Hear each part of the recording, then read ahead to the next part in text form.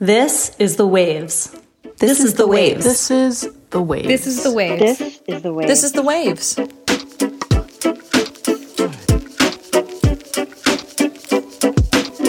Welcome to The Waves, Slate's podcast about gender, feminism, and reunions. Hey, if it's good enough for Sex and the City, or the L Word for that matter, it's good enough for us. I'm June Thomas, Senior Managing Producer of Slate Podcasts. This week, we have a Chris Mucker miracle. For 1 week only, we've reassembled the first wave of Waves podcast hosts. So I'm joined by Hannah Rosen, who runs New York Magazine's podcast. Hey, Hannah. Hi. And Noreen Malone, who is an editor-at-large at Slate. Hi, Noreen. Hi, June. It's so nice to hear your voice. Hannah and Noreen have different job titles since the last time we recorded an episode together, way back in June 2019. So give me the lowdown. What have you each been up to? I changed a lot about my life. So I was the editorial director of New York Magazine, and I left that job to go work on the Slow Burn podcast at Slate, season 5, on the lead up to the Iraq War. And then a week after Slow Burn ended, I had a baby. I got engaged and got married and had a baby all since I left doing this podcast regularly. So my life looks totally different. No kidding. It's hard to imagine more changes. Well, Hannah, is it hard to imagine more changes? Oh my God, it's so weird. I feel like everything Noreen said, I just did the opposite. It's like single white female. I was like, I pushed Noreen out of her New York Magazine job so secretly so that I could go work at New York Magazine. And I made her get married so I could get divorced. And so all my children could leave the house. It's literally like the cycle. The cycle completes. Yeah. It is really weird. Anyway, can I sit in your seat when I go into New York Magazine? I don't even know where your seat is. I had an office, and I miss having an office. That was so nice. You should steal my office. Yeah, I'm totally going to occupy it. It's going to be so weird. And I'll sit with the lights out, you know? Just for the record, I have absolutely no changes because I'm one of those people who's incredibly change resistant, also known as boring. Not only do I still have cable, I still have TiVo. So, I never make any changes to my life. So everything is exactly the same for me. It's so funny, June. I feel like the more I go through life, the more I envy, the more I want to be like a person who has fewer changes. I just admire, it's like there's something so meditative. I'm completely being patronizing here, but there's something just so meditative about, it's true. It's like the sort of monks who kind of tend in a circle. It's like a beautiful way to be, and I envy it. Yeah. I haven't been called a monk before, but I take it as a compliment. Yeah, it sounds good. Okay, we're going to take a break, but when we come back, we'll be chewing over questions, including some from listeners.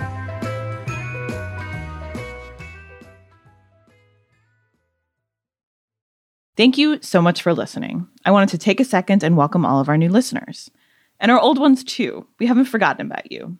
If you're loving the show and want to hear more, subscribe to our feed. New episodes come out every Thursday morning. And while you're there, check out our other episodes too, like last week's about the Ghislaine Maxwell trial. For the ones who work hard to ensure their crew can always go the extra mile, and the ones who get in early so everyone can go home on time, there's Grainger, offering professional-grade supplies backed by product experts so you can quickly and easily find what you need.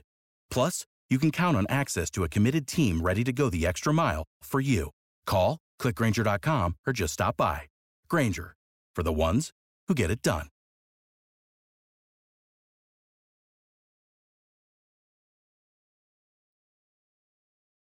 Did you miss the waves, you guys? I mean, making a podcast on a regular schedule is a lot of work, especially if, as with you guys, you had really demanding day jobs that you were also juggling. It was a lot of things to watch and read and think about. Do you miss that? I do. It forced me to not just read the news passively and say, oh, this person should write about this, but to think about what I actually thought and to form and to just pay attention. Is this something for us? And also, I miss having the deadline to consume culture. Now I'll just like sit and scroll on my phone or whatever. And like if I miss whatever TV show came out, it's not a big deal. But before I had to watch it, I knew I had to come up with something good for a recommendation. So I would sort of maybe seek out more books or new movies than I did before. So in that way, I think I'm a little bit less interesting of a person for not doing the waves. What about you, Hannah? Totally. I mean, it's more that I feel that part of myself has gone dormant, which is the part that works out ideas out loud, which honestly is much harder to do now. It's a little bit, people don't speak off the cuff anymore. I mean, what comedians complain about has happened to the rest of us. I don't think it's that easy to work out ideas, particularly about things like feminism out loud. But I do miss doing that. I feel like I don't really have settled ideas about a lot of things. Like I kind of have to work them out through people and not just in my own head. And I don't really have a chance to do that anymore.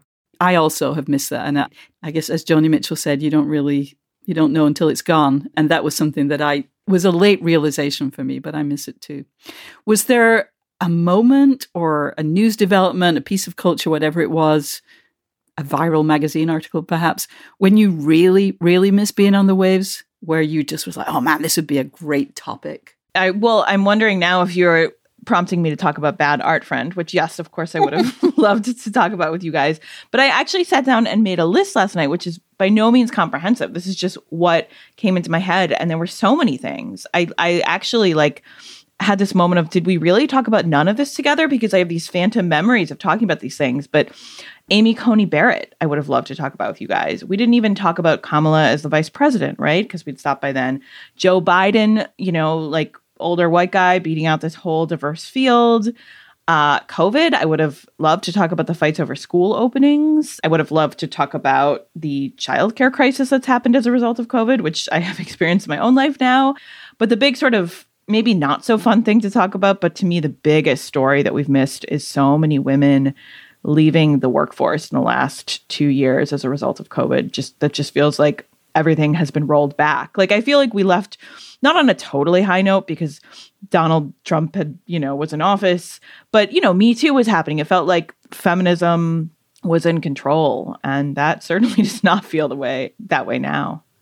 Yeah, it's so true. If you project forward, there's Roe v. Wade. I mean, if we were still doing the show now, it's like we would actually have to be seriously considering the idea that certain states would outlaw abortion. Like, that's a real thing. And that therefore lots of other things are up for grabs, like freaking birth control and, same-sex marriage and all this stuff that, like, who would have even thought we would ever have to talk about that kind of thing? It's absurd.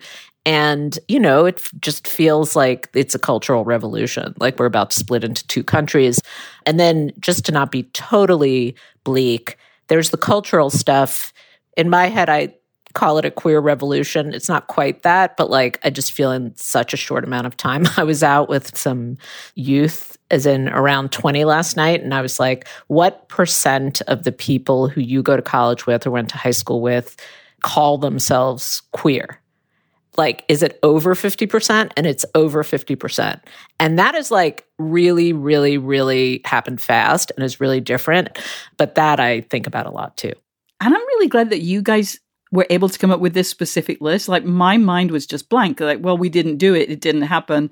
And I should also say that The Waves, which returned earlier this year, has addressed many of these topics. One of the things that came to my mind was Andrew Cuomo and kind of guys in power still doing terrible things and getting caught. But it's kind of depressing that men haven't gotten better, that people in power haven't figured out that they need to get their acts together. I still feel this kind of overwhelming wave of disgust with the way people behave in power. And actually not just men. Kristen Sinema drives me up the wall too. Also another person that we've talked about on The Waves. I'm just kind of feeling a bit sick of this, what feels like an endless cycle. One thing on Andrew Cuomo is I actually found that to be a sort of undepressing story because he really went down. He took Chris Cuomo with him. And I just had a fantasy of interviewing Mama Cuomo for the Waves. Like, wouldn't that have been a great episode if we could have made that Such a happen? genius idea. That would have been amazing. And maybe it's not too late. What about the other side of the question? Have there been any issues in the news that you were glad you didn't have to opine on?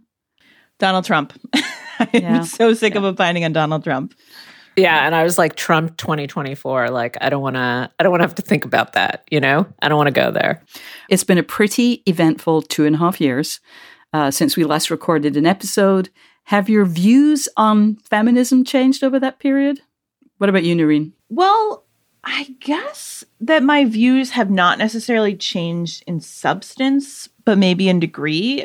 Maternity leave is something we've talked about so many times on this show as being so important for sort of changing the status of women in the workplace and just making it easier to have a family.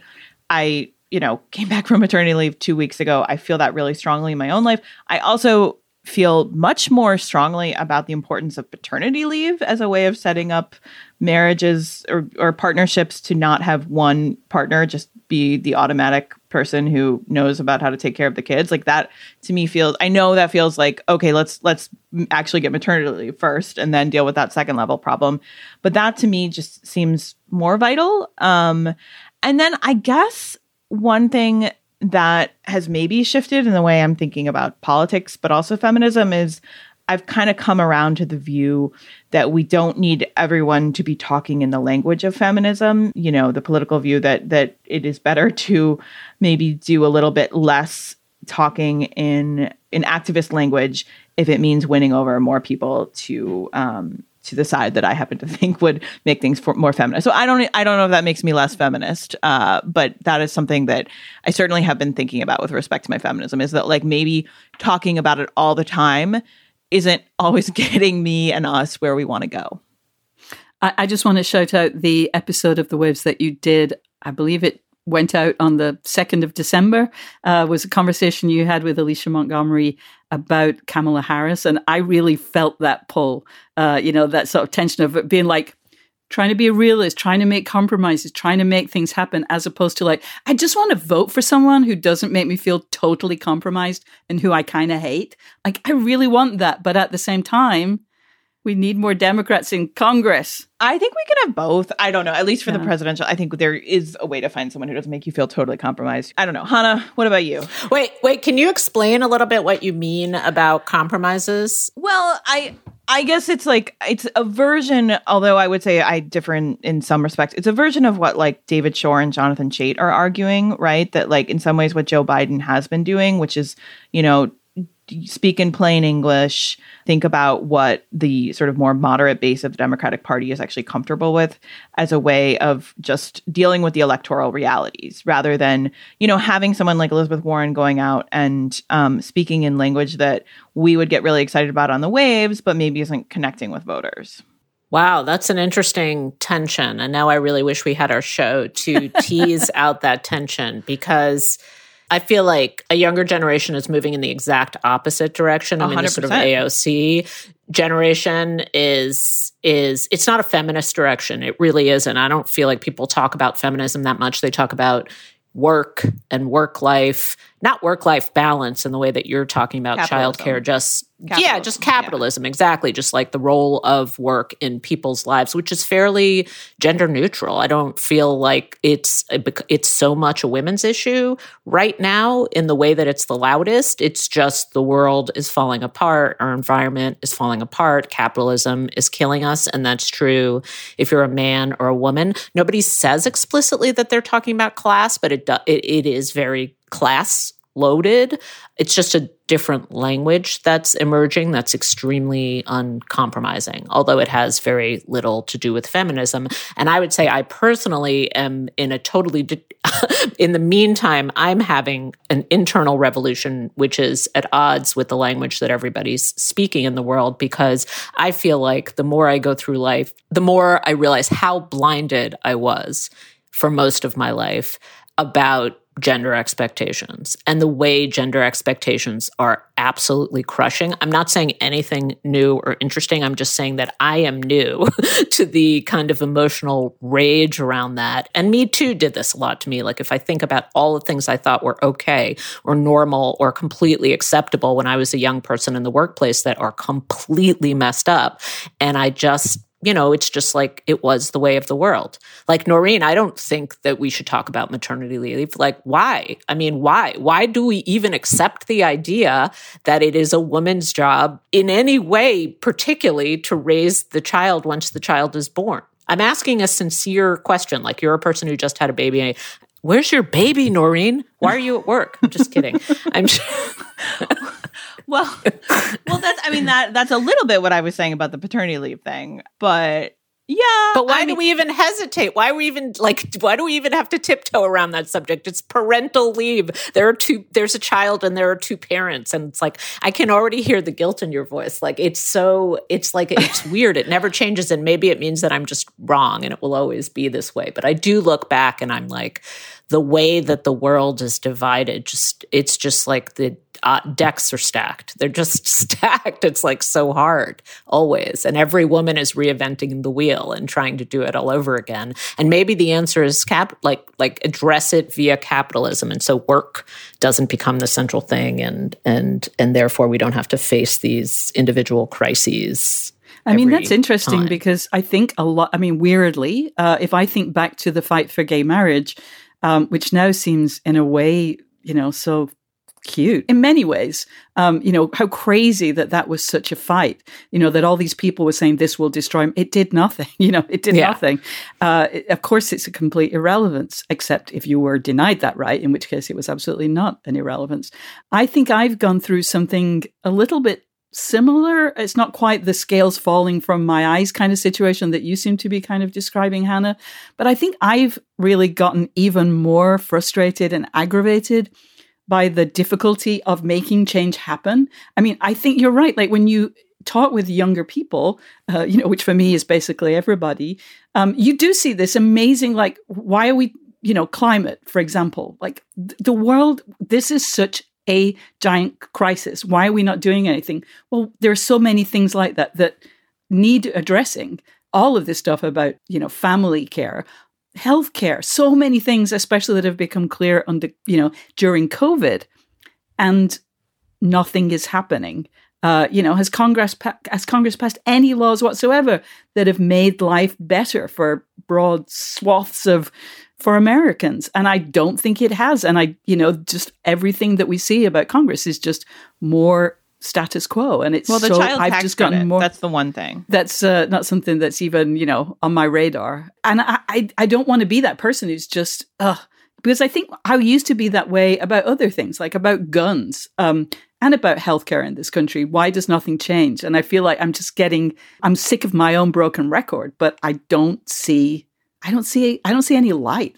I'm really pessimistic on some stuff, like reproductive rights, but I am by nature an optimist. So I think that there is a possibility that something like childcare and, whatever is happening with teachers right now who feel unsupported. I just think that COVID has been such a breaking point for some things that it has to get better. Like it truly can't get worse. And it has revealed just how bad the system is. But that is probably Pollyanna-ish of me. But it does feel like those are things that are pretty, they've become politicized, but they are actually not by nature political. And so I do believe that those things could maybe get fixed a little bit. Yeah, I just feel, I don't know that I feel either pessimistic or optimistic. I just feel like things are polarized. And so there are all these cultural, like we'll just split into two countries and maybe that's terrible. Particularly, we'll see what happens with the Supreme Court, but where you have one country which lives under a totally different set of cultures and expectations and sense of progress than the other half of the country. So during the 2020 election, if we can turn our minds back to that, I often thought of something that you said ages ago, Hannah, which was that real progress would come when we could conceive of more than one female candidate for president. Because it feels even now that maybe just inside our heads, but we're always doing this kind of unofficial primary to find the female candidate that we want to get behind. Did that happen in 2020, do you think? And have we got any better at responding to female candidates, to women?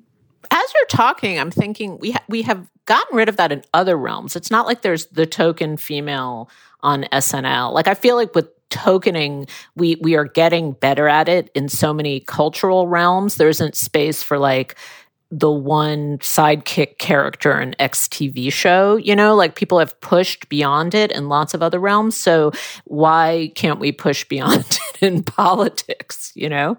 What do you think, Noreen? Do you think that that we're over it? You know, if Kamala ran, like, are we over it?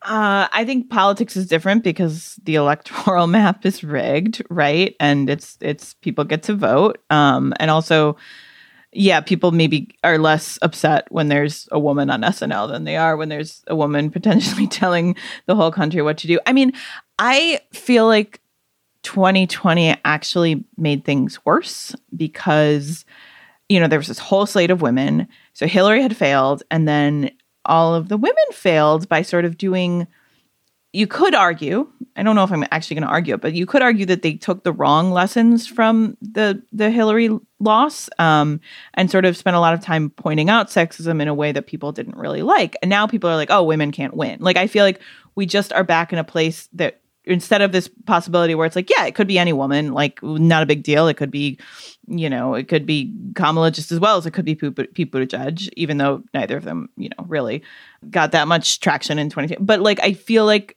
the sort of person who thinks about electability when they cast their ballot is now thinking even more, oh, like I would vote for a woman, but I just think that other guy wouldn't do it, you know? What about this? Okay, as you're talking, here's a theory. Here's a possibility, hopeful possibility. What if it just has to pass through embarrassing phases? So Hillary runs once and it passes through the embarrassing phase where people talk about her ironing or whether she's qualified. And then the last time around, we passed through the phase. This is all retrograde, but this is America. So we passed through the phase last time where everybody had to talk about being a woman. Like they had to surface that and it was too much and people didn't want to hear it.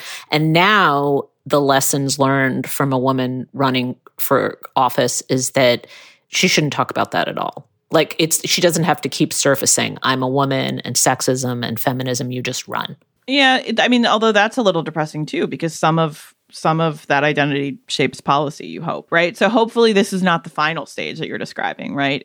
But in the Noreen's realpolitik of like, we don't have to talk about everything all the time. Like we're trying to be, you know, we're trying to be compromising and palatable. So maybe somebody goes at it by being compromising and palatable. Maybe. I don't know. The thing, you can see where my head is. That's a great campaign slogan.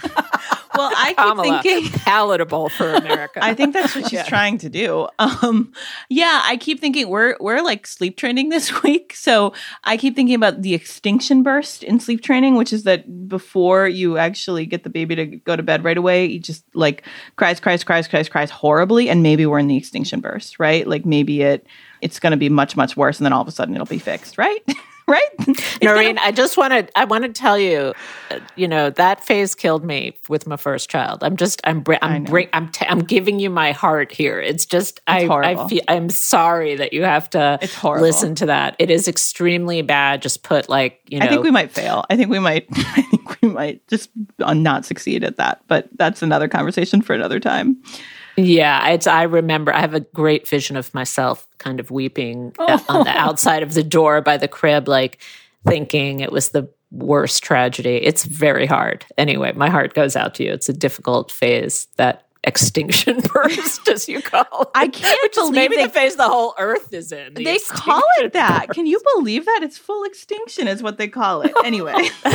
That's not helpful. No. It's not. All right. We're going to take a break here, but we'll be back with some questions about culture. If you're enjoying the show, please subscribe to The Waves wherever you get your podcasts. If you want to hear more from June, Noreen, and me, check out our Waves Plus segment, where today we'll be asking, are the holidays sexist? Are they? They totally are.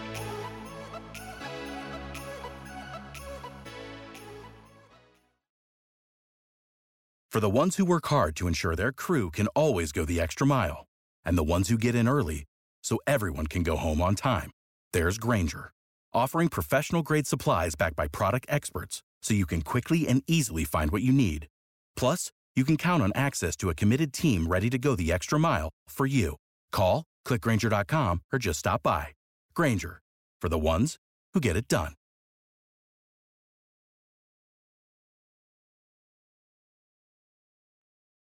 So I know for sure that if we'd been recording together this year, we'd have talked about what's been called the Great Resignation. You referred to it earlier, Noreen.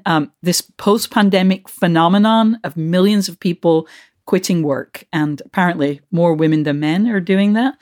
Does this feel like a real phenomenon to you, and what should we make of it?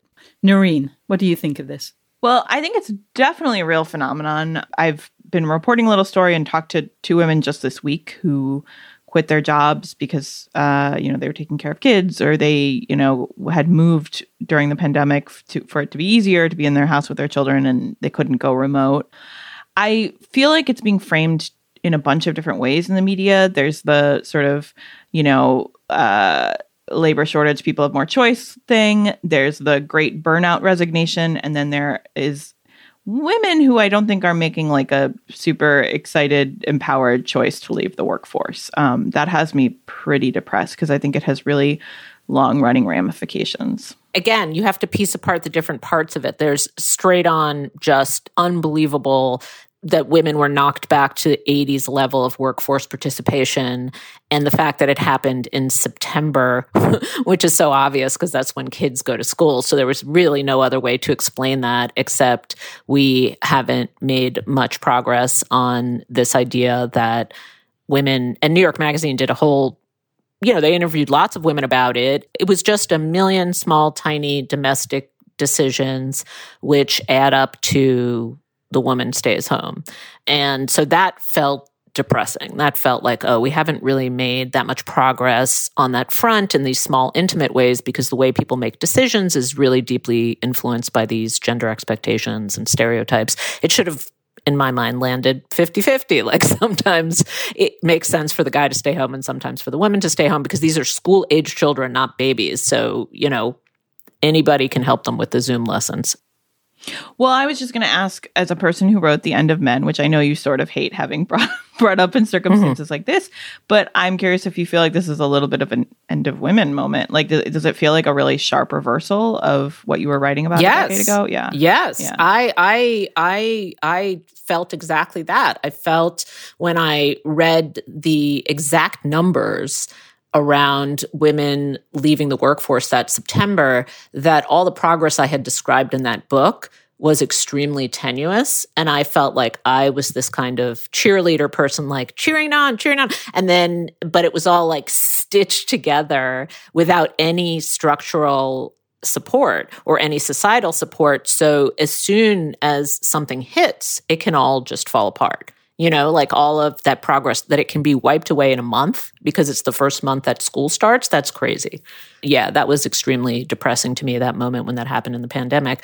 And, there's all this sort of long-term tragedies that happen. Like if you look at Black women's workforce participation, they have much higher rates of workforce participation than white women in general, but also a way higher workforce disruption. So it's this, it's this like quicksand problem where like workforce participation does not give you all the data that you need, because if you have workforce participation but you can't lay down roots, then you're just kind of treading water and you can't really make progress. So that's what that all looked like, that pandemic moment. However, the sort of younger privileged people choosing not to work, or to the extent that people are revolting against a certain kind of job, it's probably not leaving them in a great circumstance. People need money. America's expensive, but there's something at least willful in that. At least it's not happening to you. There's a little bit of choice in that. Yeah, that's actually an area where I see a little bit of hope in this. Maybe some people for whom this is about how COVID revealed that their priorities were messed up, they willfully step back a little bit from the race that they were in, that they decided, I don't want to run this race. I want to be over onto the side, that they decided to deprioritize work and money a little bit. But who can do that? It's okay to say, well, now that I can work remotely, I don't have to live in a an expensive city, or I can live a bit further out. But you still have to pay healthcare bills. You still have to pay the cost of college if you have kids, because those are things that you almost can't opt out of, or if you do, you're causing other problems. So while I get the urge, I'm not sure that it's realistic for very many people. It seems to be something that only a very few privileged and surely, hopefully, recognizing their privilege can take advantage of. But I think mostly it's as you've said, like a non-voluntary process.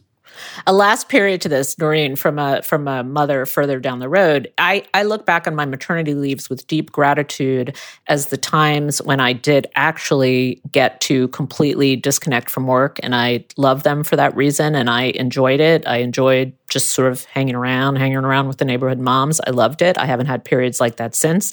But as you said, June, total privilege, because I worked in places and I'd worked there long enough that I had paid maternity leave for longer than, probably 95% of Americans have it. So yeah, I had a really nice maternity leave, and I'm incredibly grateful. I think I will be very sentimental about it for a long time.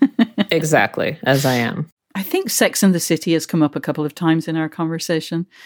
And whatever that show's weaknesses were, it was a really interesting text about friendship. I know that you are both people for whom friendships are very important, and you have very strong friendships.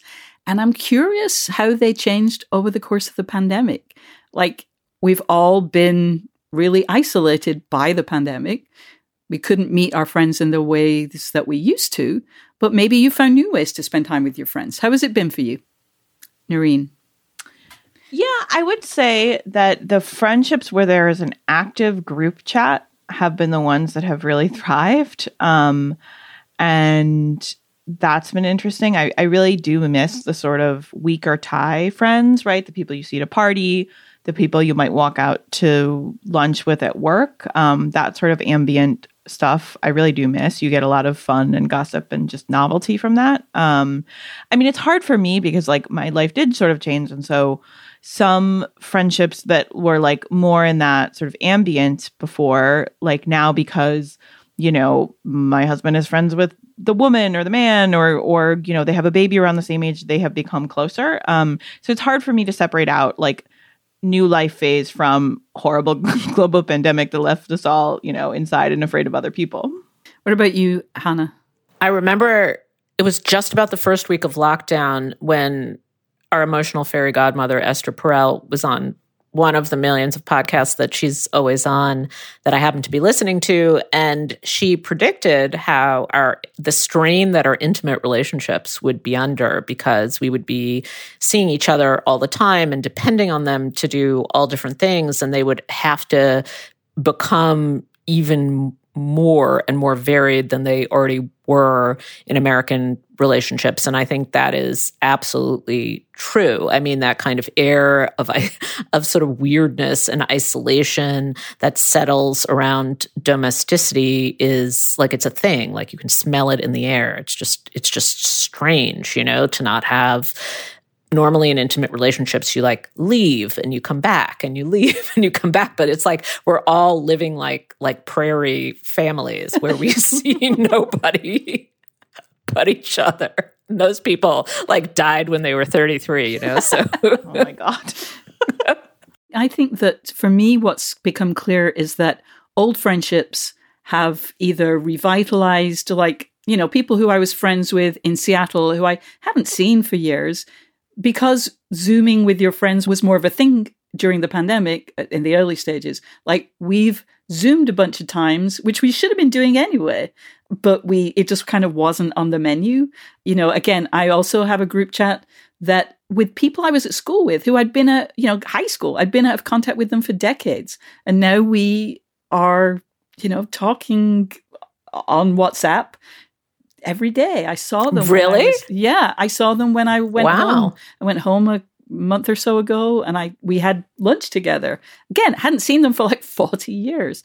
And like my partner and I see each other often for 24 hours a day. Like if we go out, we'll go out together, if it's just to the store. Like that's the thing. The people you're maybe having more intense interactions with. But I really haven't made any new friends. And that's weird, like as you get older, it's a commonplace. It's a cliche that it's harder to make friends. Of course it is. But generally speaking, you're at least in situations where you could make friends with people. And I know there are people who I probably would have had closer friendship relationships with, people who I've maybe been on a podcast with, who, we clicked. But if you're not going to have any opportunity to go out to a bar or something, or to have dinner together, you're probably not going to make that next, you're not going to change from one kind of relationship to another. So it's been hard to make new friendships. It's one of the big changes, I think. I was in the office. I have a new job, so I was in the new office for a significant amount of time this week, and it was intense. It was like exactly what you said. It was like trying to get, people I've seen on Zoom or on many Zoom calls. And so I saw them in person. Even making eye contact was intense. Like I don't actually feel like the same kind of person. It was very different to have casual interactions. I loved it, but it was intense. Like it took a lot out of me just to be in person with a lot of people. Yeah. All right. We used to spend a lot of time talking about movies and TV shows and occasionally even books. When we get to the recommendations segment of this episode, we'll talk about something that we're loving right this second. But if you had to pick out one piece of culture that you've loved over the last 2.5 years, what would it be? I'm going to start with you, Noreen Malone. This one was so hard for me because I realized I have actually consumed so much culture. I've had a really hard time picking it. So I'm just going to say some proper nouns and then I will land on the thing that I actually want to talk about. But lowbrow, I really loved Younger. The podcast that I liked the most was Maribon Knight's The Promise. I will argue that The Morning Show was better than other people thought it was. Season 2 even? I loved season 2. I don't know. Wow. I don't know what's happened to you guys. But oh my God, if only we could have talked about that. I think it's smarter than people think it is. I like all the obvious things that people like. But the thing that I saw right before lockdown and then in the moment in June 2021 when I'd been vaccinated, I thought things were getting better. I went to see a play in person and it was Jacqueline Novak's Get on Your Knees, which is like this really intellectual, smart, incredibly funny, goofy, like rigorously structured one-woman show about blowjobs, but about so much more. There is I think it'll probably come to Netflix or some streaming service sometime soon. So I feel like people should look out for that. But there's a great New York Times Magazine article explaining more about it. But if you get a chance to watch that, it is so smart. She's a genius. Hannah, what about you? For me, it wasn't that hard because I was thinking of it more like what's actually I've seen and watched and read and heard a million amazing things, over the last 1.5 years. Like culture has been our lifesaver in many ways when we were locked up, and the only way we get to experience like variety and other people's consciousness and, commune with people who are making other things. And so it's been a total lifesaver. But in terms of what has impacted me the most, I would say it was Chloe Zhao. Both Nomadland and also The Rider, and then sort of watching all of her other movies. And I think it's because of the way that she makes movies has shaken up my idea of myself as a journalist, meaning that she has a very different relationship with the subjects that she, it's like half documentary, half fiction. And I feel like the way journalism is practiced is overdue for a kind of reckoning. Like it's the way that we as journalists kind of own the story over our subjects and the things and people that we write about. And we've always thought, okay, that's the way that it has to be. Like I tell the story, you're my subject, I get to decide how your life is portrayed. And Chloe Zhao, and I think documentarians, visual documentarians, not podcasts yet, are playing with that idea and like giving over the story in some weird naturalistic way to the people that they are telling the story about. And it's a mix. It's like, Nomadland, there's Frances McDormand, who's an actual actress, and I'm sure there's a script, but there are also these other people who are just kind of doing what they're doing. And there's a disappearance of her, the director. It's just made me think a whole lot about the work that I do and how I do it and the power relationships between me and the people that I write about and sort of ways that I've done stories in the past. I just feel like it's stuck with me the method of it has stuck with me for a really, really, really long time and is like slowly changing the way I do work. When you talk about that, Hannah, it actually weirdly makes me think about the whole Bon Appetit implosion and the podcast that was made about that, which made me think about the relationship of journalism and subjects. But also, I just want to shout that out as a piece of culture that I enjoyed, which was the slow form unraveling of Bon Appetit, which might make me a terrible person, but it was gossip when I needed gossip. So, but was it the podcast you enjoyed because we only heard half of it, or was it the unraveling of Bon Appetit as a cultural phenomenon, or both? More the latter. The podcast is a subset of that, the sort of implosion within the implosion and the, all of that. I found it to be incredibly fascinating. I went really, really deep. That was like something that we did in our little house in the prairie as we close read the masthead of Bon Appetit. We went pretty deep into it. Okay, for me, I'm like Noreen in that I had to make a list and I'll see what surfaces as the most important. I really loved season 6 of Line of Duty. It's kind of a weird end to the story, but I just think that show is so fantastic. I thought the most recent season of Making Gay History, which I believe is season 9, the Eric Marcus's personal story of the AIDS era or the breakthrough of AIDS was amazing. I really loved Natalie Haynes' podcast. Natalie Haynes Stands Up for the Classics, which is about the classics, as in Latin and Greek history and literature. Rick Perlstein's history books. And then weirdly, I think maybe the thing that stuck with me in the way that it has for you, Hannah and Chloe Zhao, is I am one of those people, and this has been true for a long time, I'm much more interested in Patricia Highsmith as a person and biographies of her and books where she's a character, novels where she's a character, more than the things that she's actually written. I have actually listened to as an audiobook her recently released diaries and notebooks. But even more than that, I've really enjoyed the reviews of that book. And there were some reviews of a apparently terrible biography of Patricia Highsmith called Devils, Lusts, and Strange Desires, which Terry Castle absolutely demolished in such a entertaining way in the London Review of Books that I haven't read the book yet. I'm not sure I will, but I have loved every single review of it. Oh, I love Terry Castle. Oh my God, so good. I would love to see the data from your TiVo, June, from Quarantine. Oh my God, I miss you so much, June. This is like, I don't have anybody like this in my life who consumes in quite the way that you do, which is extremely particular. And I just miss knowing about it and like being influenced by it and just, moving adapting to it. It's so awesome. Before we head out, let's get to our current recommendations. What are you loving right now? Hannah, let's begin with you. I am reading a book called The Electricity of Every Living Thing by a British writer called Catherine May. I don't know if you know her. She also wrote a book called Wintering. She's like Cheryl Strayed, but like more chill, and this book is about actually being diagnosed as autistic in her 40s. And it's a walking book. It's one of those, discover yourself as you're walking, as your people do, June. And, it's a walking culture book. And I just love the way she writes. And there's an amazing passage in it, which taught me a lot, where as a lot of women with autism get diagnosed in their 40s, and she writes about the experience of reading kind of DSM descriptions of autism and not really seeing herself in them. And then she goes and discovers stuff written by autistic people, and she makes like a list of diagnoses as they appear from the inside.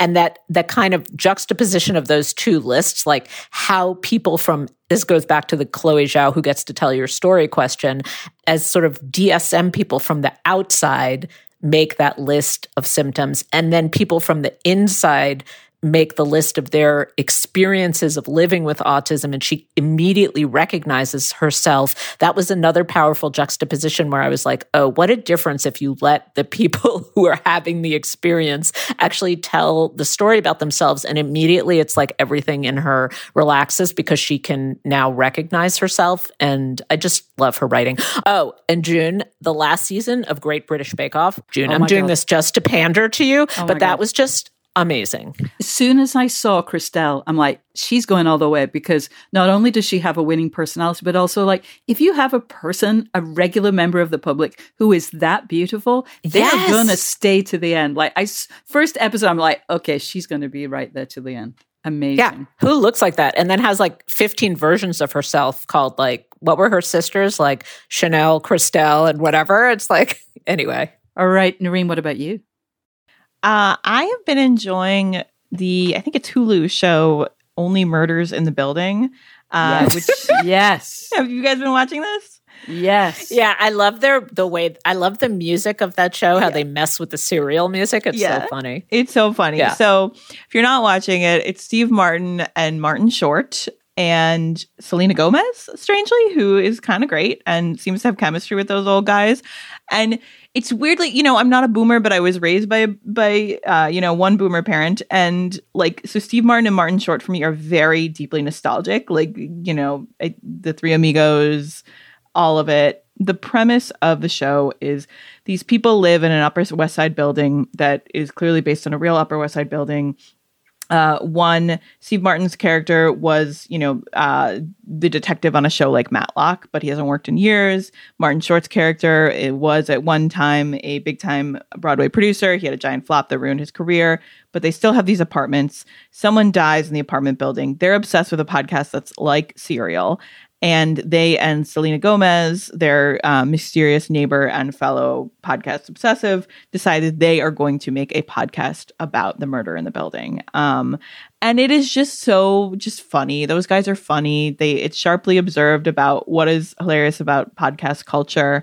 And it's just a little treat at the end of the day. June, what are you going to recommend? I want to rave about the show Yellow Jackets on Showtime. I was on the Culture Gabfest a few weeks ago, and I'm again like, this is the great value of being on podcast. So I watched it to talk about it on that show, and I am so glad I started it. It's such a great, messy show. If I say the plot, it's going to kind of sound terrible. In the 90s, I guess, the state championship girls soccer team was flying out to nationals on the West Coast.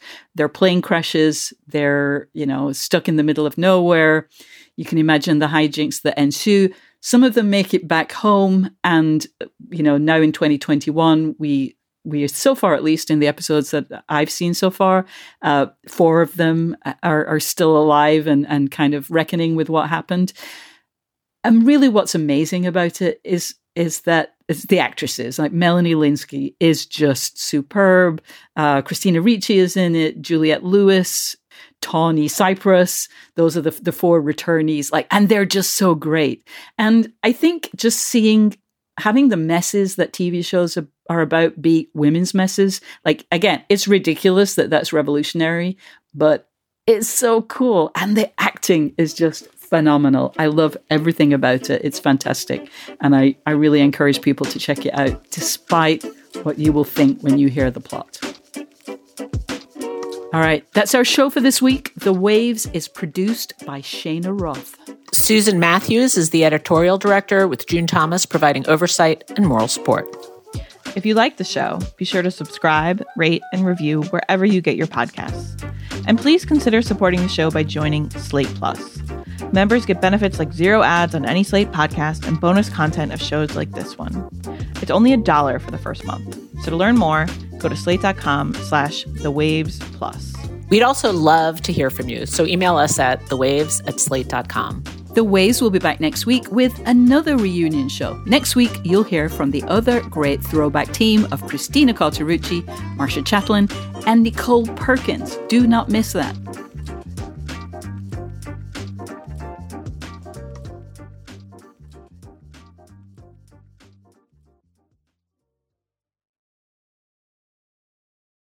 Without the ones like you, who work tirelessly to keep things running, everything would suddenly stop. Hospitals, factories, schools, and power plants, they all depend on you. No matter the weather, emergency, or time of day, you're the ones who get it done. At Grainger, we're here for you with professional-grade industrial supplies. Count on real-time product availability and fast delivery. Call, click Grainger.com, or just stop by. Grainger, for the ones who get it done.